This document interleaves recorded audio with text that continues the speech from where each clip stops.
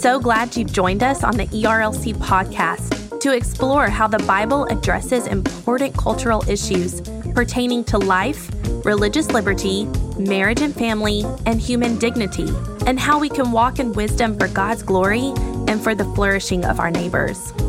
If you're enjoying this podcast and find it helpful, please leave a review wherever you listen. This will help more people find and benefit from what we're learning together.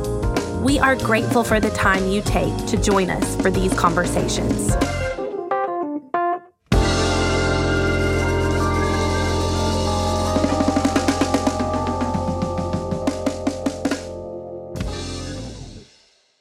You're listening to the ERLC podcast. I love men. I mean, my one man, but you know, the idea of men. I love the idea that God created men. I know, right? But if he had entrusted them with bringing children into the world after the fall, the population would die out very quickly. Hello, and welcome back to this week's episode of the ERLC podcast, where every week we're talking about our work here at the ERLC and focusing on what Christians need to know about the things going on in the world. I'm Josh Wester, and with me in the virtual studio today are my co-hosts, Lindsay Nicolay. Hello, everybody. The only one in Nashville currently while we're recording. That's right. I'm back in North Carolina, and Brent is, well, somewhere else. Brent, say hello and tell us where you are. Hello. I'm coming to you from Illinois, and we are spanning the continent to bring you this podcast. That's right. And it's a big day. A couple things I'll say at the start of the show. Number one, we are coming to you from this kind of post-SBC fog. And so if, whatever happens in the show today, just know that we had a great time at the annual meeting last week, and we are still recovering from the great time that we had. Secondly, I've talked to more, I was telling Brent and Lindsay right before we started recording, I've talked to more people that have listened to the podcast in the last couple of weeks than I've talked to probably the whole time we've been doing this. And I've noticed that several people have left us ratings and reviews, which I beg for at the end of every episode, but I always like tuck it at the end. And so I'm sure by that time people are kind of moving on to other things. So if you could, and you like the podcast and want to help spread the word, if you could go into your podcast app and leave us a rating or a brief review, we would really, really appreciate it. It's been very cool in the 15 months or so that we've been doing this podcast to see it continue to grow in listeners and continue to spread around. And so we're grateful for you and for helping us keep this thing going. And so, Lindsay, so that we can keep this thing going, why don't you tell us what the ERLC's been talking about this week? All right. Well, it's that time of the day again when I give you a few of the pieces that we have featured on ERLC.com this week. And I wanted to start out with a name that you will recognize because we have been talking about him almost every week. Jordan Wooten, who is one of our channel editors and a former intern, has an excellent piece about a Pew Center research study that was done. So the title is, What's the Future of the Global Religious Landscape? 3 takeaways from the Pew Center projections. And so the Pew Center released a report titled The Future of World Religions, Population Growth Projections, 2010 through 2050. And he just reviews these really well and gives us takeaways. So I just wanted to highlight those real quick just to pique your interest so that you'll go ahead and check this out on our site. His first point is more religious, not less. So that might be surprising with the secularization that we're experiencing in America, but around the world, people are going to become more religious. And that just goes to show that we are looking for something transcendent to cling to. And that's because as believers, we would say we're made in God's image, and God has made us in a way that we would seek for him and search for him. The second takeaway is the continued growth of Islam. So by 2050, the study says, the number of Muslims will nearly equal the number of Christians around the world. And then the third is about Christianity's net losses. So the study said over the coming decades, Christians are expected to experience the largest net losses from switching. Globally, about 40 million people are projected to switch into Christianity, while 106 million people are projected to leave, with most joining the ranks of the religiously unaffiliated. And all of these things might seem distressing. They may make you fearful or lead you to hand-wringing. But what I appreciate about Jordan's piece is that he calls us to view this as an opportunity to share the gospel, an opportunity to be able to give a reason for the hope that we have within us, an opportunity to take these projections seriously, but as he says, not allow them to drive us to despair, but to be driven to carry out our mission. So if you want to get pumped up for what the next decades hold, I'd recommend that you would check out Jordan's article. The next article I want to highlight covers an issue that is a part of a series of issues that we have continued to talk about on our site because these are very real issues that people are grappling with. And as Christians, we want to be able to answer Christianly about them from the Bible, and we want to be able to answer with compassion. And this article by Wendy Alsop covers the issue of gender dysphoria. And the title is 4 Ways to Equip Your Kids to Walk with Friends Who Experience Gender Dysphoria. Now, if you're from my generation or generations previous, you may think, do our kids really encounter people that struggle with this? Is this really a thing? And the reality is, it is a thing. And it is something that Christians need to be able to walk alongside their friends with in truth and in love. And the fall has marked us and has affected us physically, mentally, spiritually. And so it's not a surprise that some people would be in great distress about a variety of things, including their gender. And at the ERLC, you know that we cling to God's word, that in the beginning, God created us male and female, and that's how he intends for us to live. There are 2 biological sexes. But we also know the story of the fall. And so Wendy gives us 4 points that we can carry with us as we talk to our children and as we walk with them through these difficult issues. And they are: listen first, ask deeper questions, pray with gospel hope to the God we can all trust, and speak gospel truth. And of course, it doesn't line up as simply as that as we're walking through real life situations, but this is a good starting place. And then finally, an article by our co-host, Josh Wester, with 6 reflections from SBC 21, the annual meeting last week. He covers several things from the spirit of unity that pervaded the annual meeting, sexual abuse, and the stance that the messengers took there. The new president, Ed Litton, it was a close race, and we're excited about Ed Litton and his future as president of the Southern Baptist Convention. Josh highlights several of the sermons, including one given by J.D. Greear, the outgoing president. He covers the events and exhibits. The exhibit hall is always a fun time when you run into different people and you get all of the swag. And Southern Baptists, if there's one thing they love, it is free stuff. And so they love to get all the swag from the different exhibits. He covers the resolutions. And I just would say that I'm thankful Josh provided this because it's hopeful. And it also, if you weren't at the annual meeting or if you find yourself trying to remember what in the world happened there, Josh just gives this helpful rundown that will help you remember what happened, will give you hope for the future of Christians in the Southern Baptist Convention, and will also give you points to pray about as we look to how the Lord will use us. Lindsay, that's a good rundown, and that the second piece that you mentioned by Wendy Alsop, down kind of towards the bottom of the sections, she gives kind of 4 helpful guideposts to navigating these conversations, and the last one was speak gospel truth, and I love how she kind of wraps up the penultimate paragraph. She says, our bodies matter. God did not make a mistake when he made us male or female. We may wrestle with how God made us, but Christ's embodied resurrection gives us hope that we will be at peace with the bodies he gave us for eternity.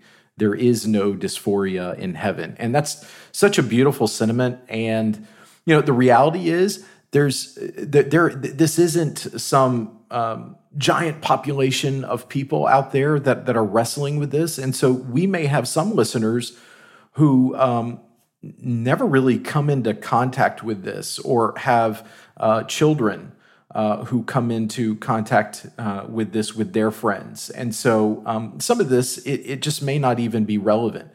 But there will be some people whose children do, whether it's at school or at sports programs. And for those children, for those individuals, even though it may be a rare occurrence, but for those individuals who are kind of struggling with this, it's a big deal in their life.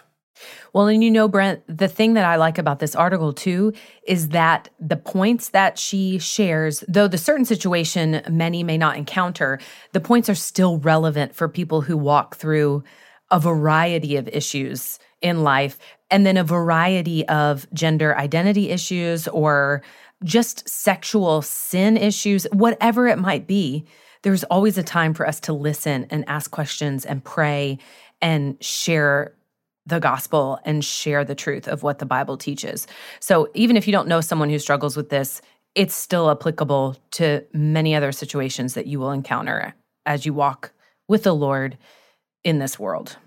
That's exactly right, Lindsay. And I literally had a conversation with a pastor who reached out to us, whose church is walking with a young man who's experiencing gender dysphoria right now. And then I posted about that conversation on Twitter just to try to encourage people. And when I did, I had another person reach out to me who is a student pastor who is dealing with this situation. And so you're right that this is only going to become more common and the thing that more and more Christians are dealing with and having to think well about. And so this is why we strive to put these kind of resources on our website, is to make them available to people, both parents, pastors, and anyone who is walking through difficult issues like this. And then just to jump back to the annual meeting for a second, I mentioned at the beginning that we're still kind of in this fog.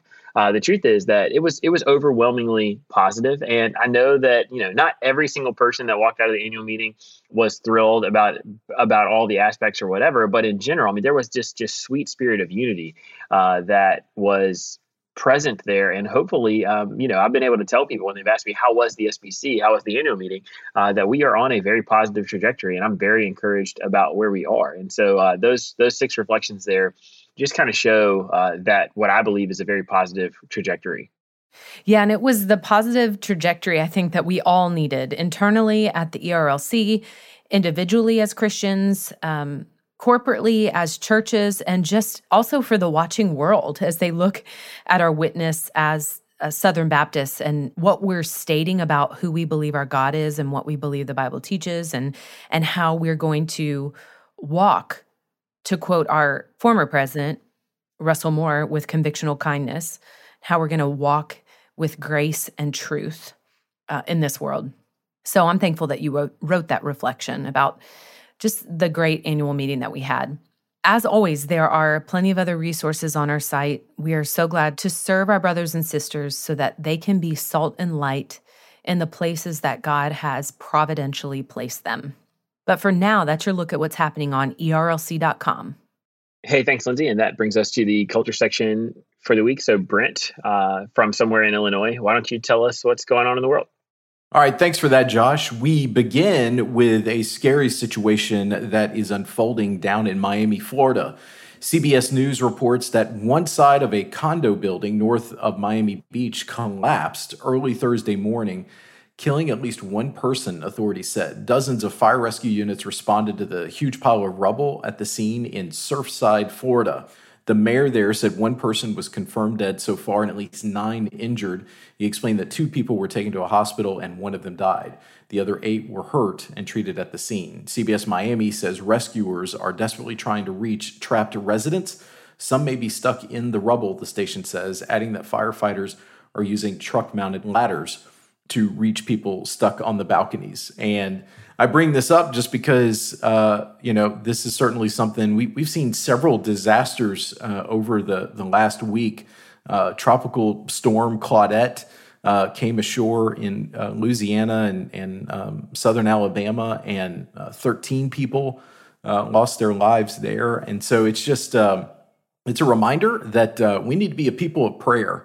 And particularly when you see stories like this, we're trying to help our children in our home understand, hey, when you see something like this, just go ahead and stop and pray that the Lord will help these families and folks that might be in these situations specifically because there's certainly been some major issues recently. I was watching this on the news, and it really seems unbelievable. It's not something that you imagine happening in America just because of our, we're not a third world country. We have these standards that buildings and codes that buildings have to be built to. But I was watching the news, and there was such a just a stark image of the collapsed part of the building. And in one of the upper rooms that was still showing, right where the floor had fallen, it collapsed, there was a set of bunk beds. I was like, oh my word. It was just heartbreaking. I just can't imagine 1:30 in the morning when people were asleep. And things like this just remind us of how, like COVID, how little control that we have in our daily safety. So we just need to be praying. That's right. All right, next, a major Supreme Court ruling about online free speech was handed down this week. This comes to us from ABC News. The Supreme Court on Wednesday ruled in a major free speech case involving when schools can enforce rules of conduct on social media. So this is a little bit involved, but you have to kind of get the full context to understand. The case involves Brandy Levy, who didn't make the varsity cut as a freshman cheerleader for her school, posting a vulgar message to the social media app Snapchat, she recounted to ABC News. Days later, her school accused her of breaching a code of conduct and suspended her from cheerleading for an entire year. In an 8-1 decision this week, authored by Justice Stephen Breyer, the court said schools' authority to regulate student speech is highly limited in off-campus settings, including on social media. But the court rejected a sweeping lower court standard, loudly criticized by educators, administrators, and some parents, that categorically banned schools from any ability to police student speech outside of the schoolhouse gate. So this is a case that's been several years in the making. This occurred 4 years ago. So it's just another moment to appreciate how long it takes some of these cases to wind their way through the judicial system and make it all the way to the Supreme Court. But the decision was hailed by free speech advocates, and it was the first real significant time that the court weighed into, more or less, the kind of digital public square that we now live in, with social media being such a ubiquitous part of our lives. This is actually a really interesting case that I've been following because it was the Supreme Court taking up what is an incredibly difficult question to answer in the digital age, which is where does the jurisdiction of something like a public school end? And so obviously this behavior was something that happened off campus, but it directly affects their behavior on campus. And it wasn't clear at all to me which direction the Supreme Court was going to go in this case, because you can see that schools have a real interest in being able to adjudicate or potentially punish students for certain kinds of speech or conduct that a student might engage in while they're off campus. But at the same time, students, just because they are enrolled in public school, don't forfeit their civil liberties. They still have the freedom to express themselves. And in this case, the Supreme Court, it didn't set down with any total or real finality where the jurisdiction of the school ends, but it did say that in this case that was too far, and that the students' rights were essentially violated by the school.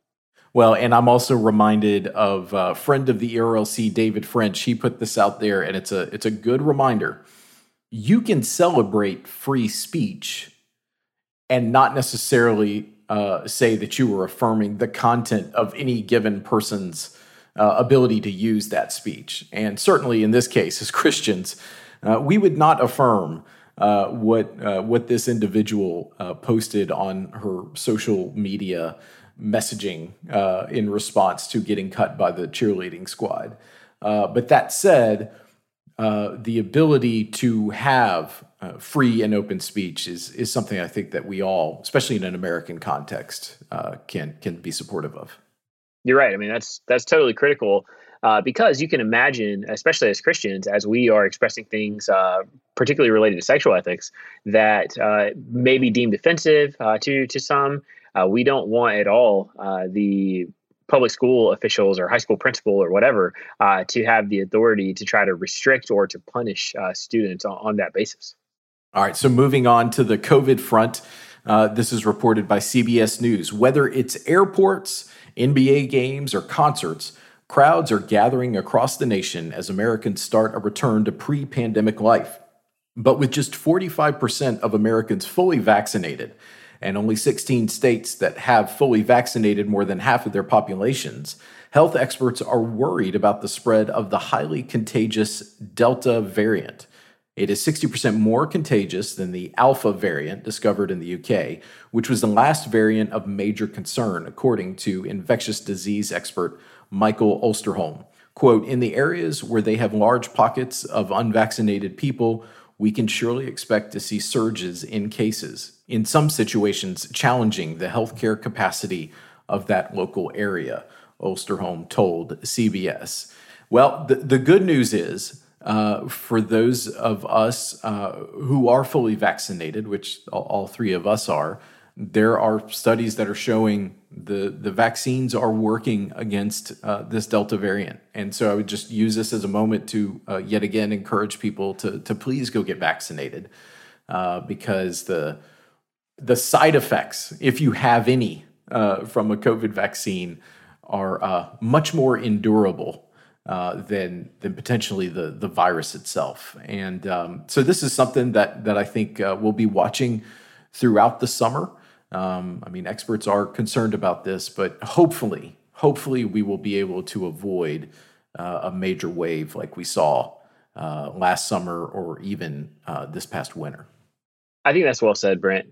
We still want to keep encouraging people to get vaccinated. It was so cool to be at the Southern Baptist Convention's annual meeting last week and be around all of these people. And we didn't have to wear masks. We didn't have to do social distancing. It was like life was finally back to normal. And that's the way things are supposed to be. After I got over the shock factor of coming out of a quarantine life, I have really, really started to enjoy and embrace normal life again. And it's amazing. And so we don't want to see this Delta variant be able to, because it is more contagious, and it's in some cases leading to much more devastating consequences or side effects or whatever from being infected with the virus. And so we don't want that for anyone. So if you haven't been vaccinated yet, we would just encourage you to do it. You've seen that, all of us have had it. We have had very limited and brief side effects that lasted for a day or so.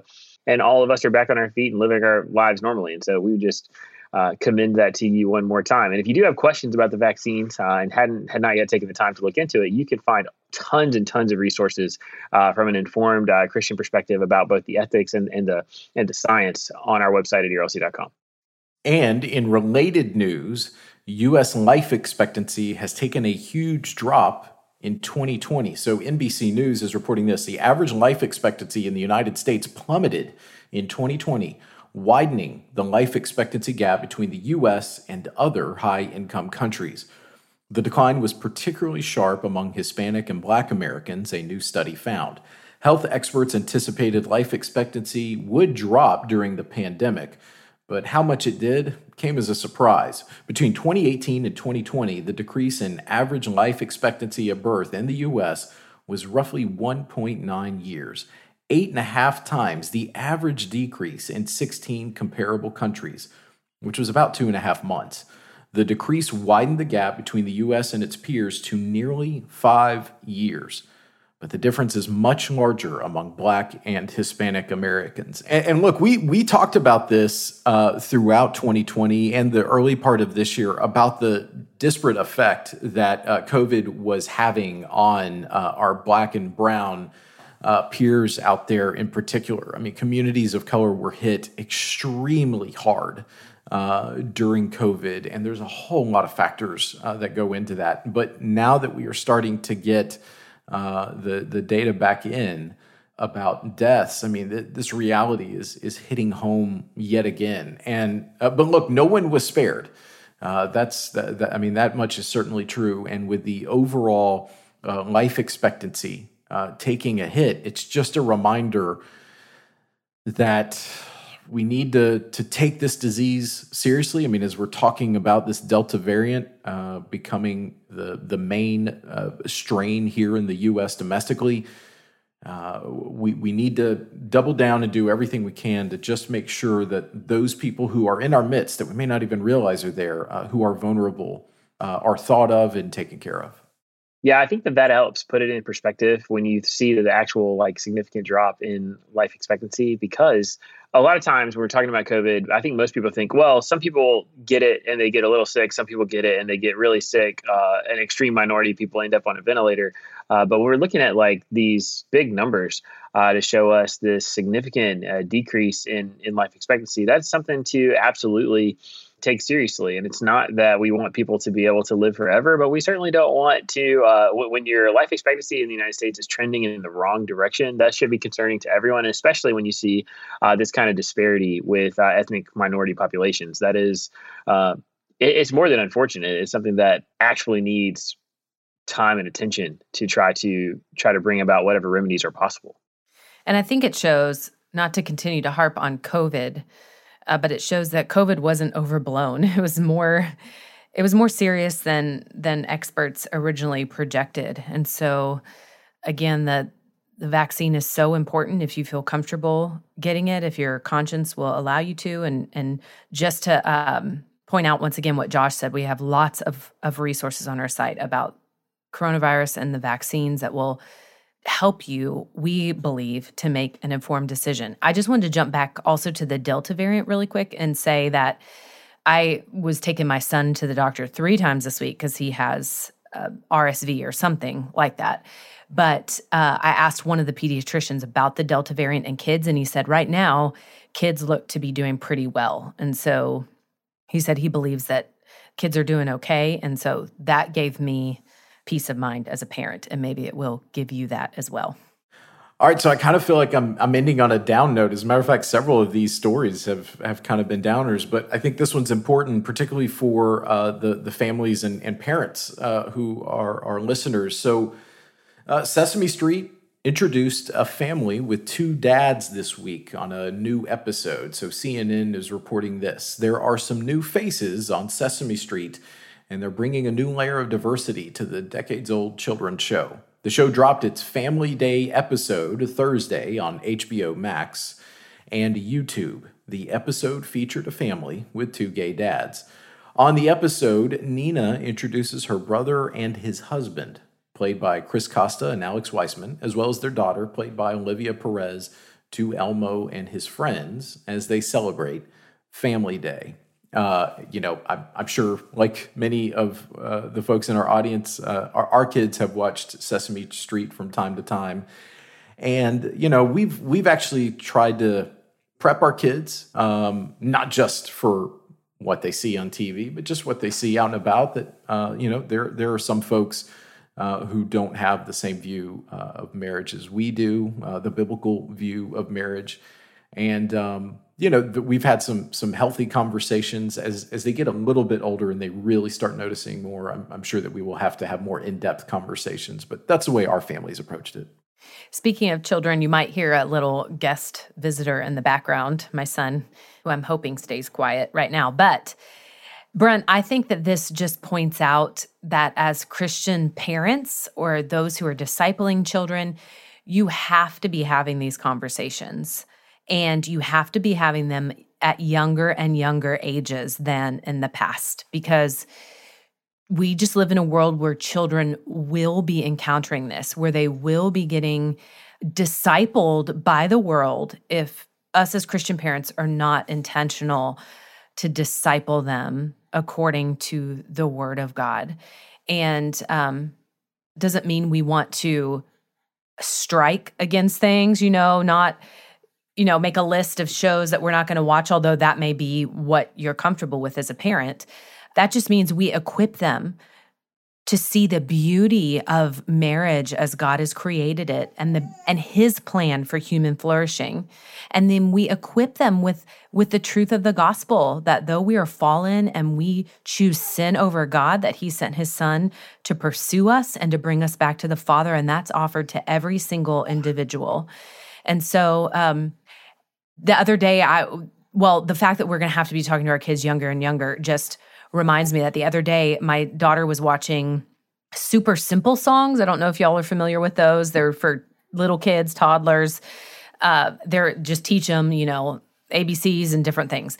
And I just happened to look over, and she was watching a song about taking a bath. and just a simple song, about washing your hair and all that kind of stuff. And I looked over and there were two dads in one of the clips. This was like a 2-minute song. There were two dads, and then there were two moms. And then there was like one dad and maybe a mom and a dad. And I was just like, wow, like her exposure to that happens really fast.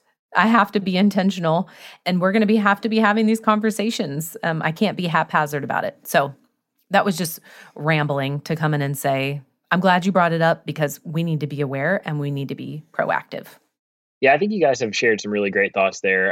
The reality is that as Christians, we're called to live in a we're called to be countercultural people. We're called to live a lifestyle that totally is in contradiction and distinction from the world. And so we can expect that the world is going to continue to try to normalize sin, and even through kids shows like Sesame Street.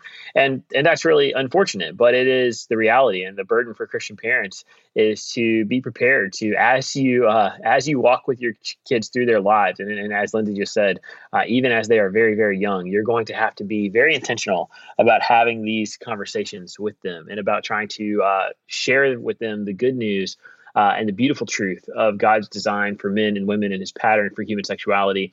And that's something that none of us necessarily want to do. When you become parents, that's not what you're looking forward to, when you're thinking about raising your children, but it is an absolute necessity. It's totally vital. And none of that is stuff that we signed up for when we became parents, but in fact, it is all stuff that we signed up for when we became parents, because it's our job to raise our kids and teach them how to follow Jesus faithfully in the world. And this is a huge part of that. All right. Well, Lindsay, Josh, that's your look at This Week in Culture. So now it's time for the lunchroom, where every week we tell you the things we've been talking about with one another. Lindsay, you're up first this week, so tell us what's on your mind. All right. So once again, you might hear a special guest star in the background, my little 5-month-old. But I wanted to highlight two things. So my husband and I have just started watching the second season of The Chosen. We've talked about this in the past, but it is so good. It's so well done. It's not kitschy. It's not cheesy. It follows Jesus. The first season follows Jesus when he begins his ministry and starts to call the disciples to himself. And the second season explores more of that. And it's just neat to remember how the disciples were humans. So in this last episode we watched, even the disciples were having some infighting within themselves because, of course, fallen, sinful human beings are not going to agree. And it's good to remember that Jesus was fully human while fully God, that one episode he had healed a bunch of people all day, and when he came back to the camp, he was just utterly exhausted. And I forget about that. And I just love the way that they portrayed different things while remaining faithful to what is recorded in Scripture. So I would highly recommend that, and you can watch it for free. And then the second thing is an article by Tim Keller, who basically, if he writes it, you should probably read it. But it's titled Social Media, Identity, and the Church. So who among us in the church doesn't struggle with social media and identity? There's probably going to be something in there that you can learn. And our more techie people on staff have really highly recommended it as well. So I just wanted to leave y'all with those two things. That's really good, Lindsay. And for me this week, I have actually already 2 times listened to a brand new podcast coming out from Christianity Today called The Rise and Fall of Mars Hill. And it is being done by Mike Cosper, who is a friend of the ERLC and just all around great guy. He is walking through the narrative of Mars Hill Church in Seattle that was pastored by Mark Driscoll. And for me, this is so interesting because I was one of those people that was totally discipled by Mark Driscoll's ministry. I was downloading his sermon audio every single week. I would listen to it. I probably listened to, I don't know, over 50%, if not close to 75% or more of the sermons that he preached, or at least that were available online when he was at Mars Hill. And the church just grew in this really secular city, like we think of Seattle. The church expanded to, at one point, being almost 15,000 people, around 15,000 people, with multiple congregations spread, not just in that state, but in multiple states. And ultimately, it just totally imploded, and it did, and it kind of revolved around this man, Mark Driscoll, who is still in pastoral ministry, but that was a devastating thing.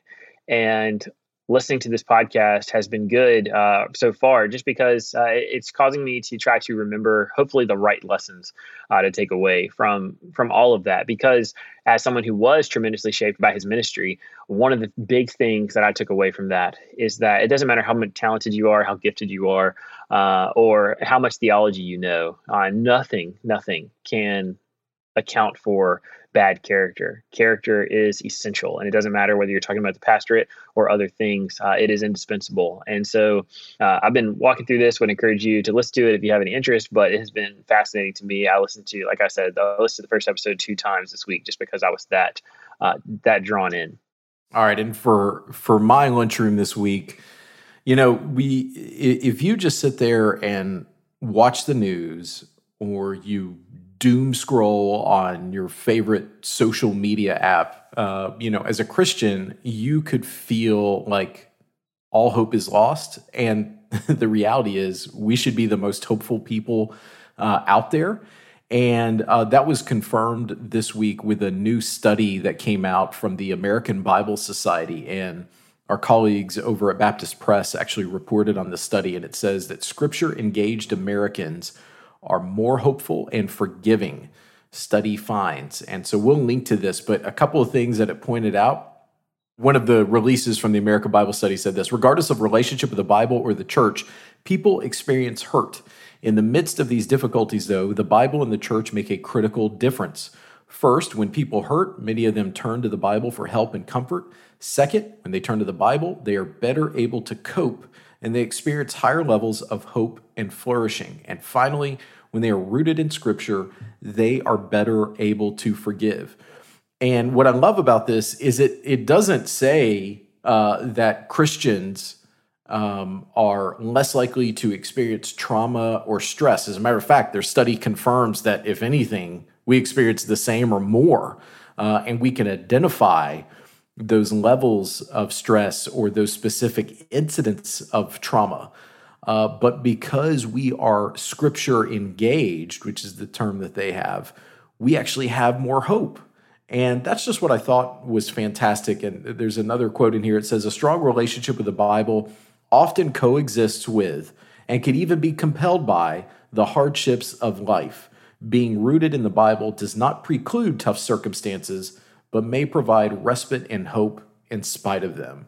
And that's what the Bible says. We are called to be foreigners and exiles in this culture, and not to make war with it, but to point people to a better reality to come. And I just love this story. I love this study, and the fact that it should confirm for many of us what we know is true, which is the Bible was given to us by God, and it points us towards hope because there is truth in it.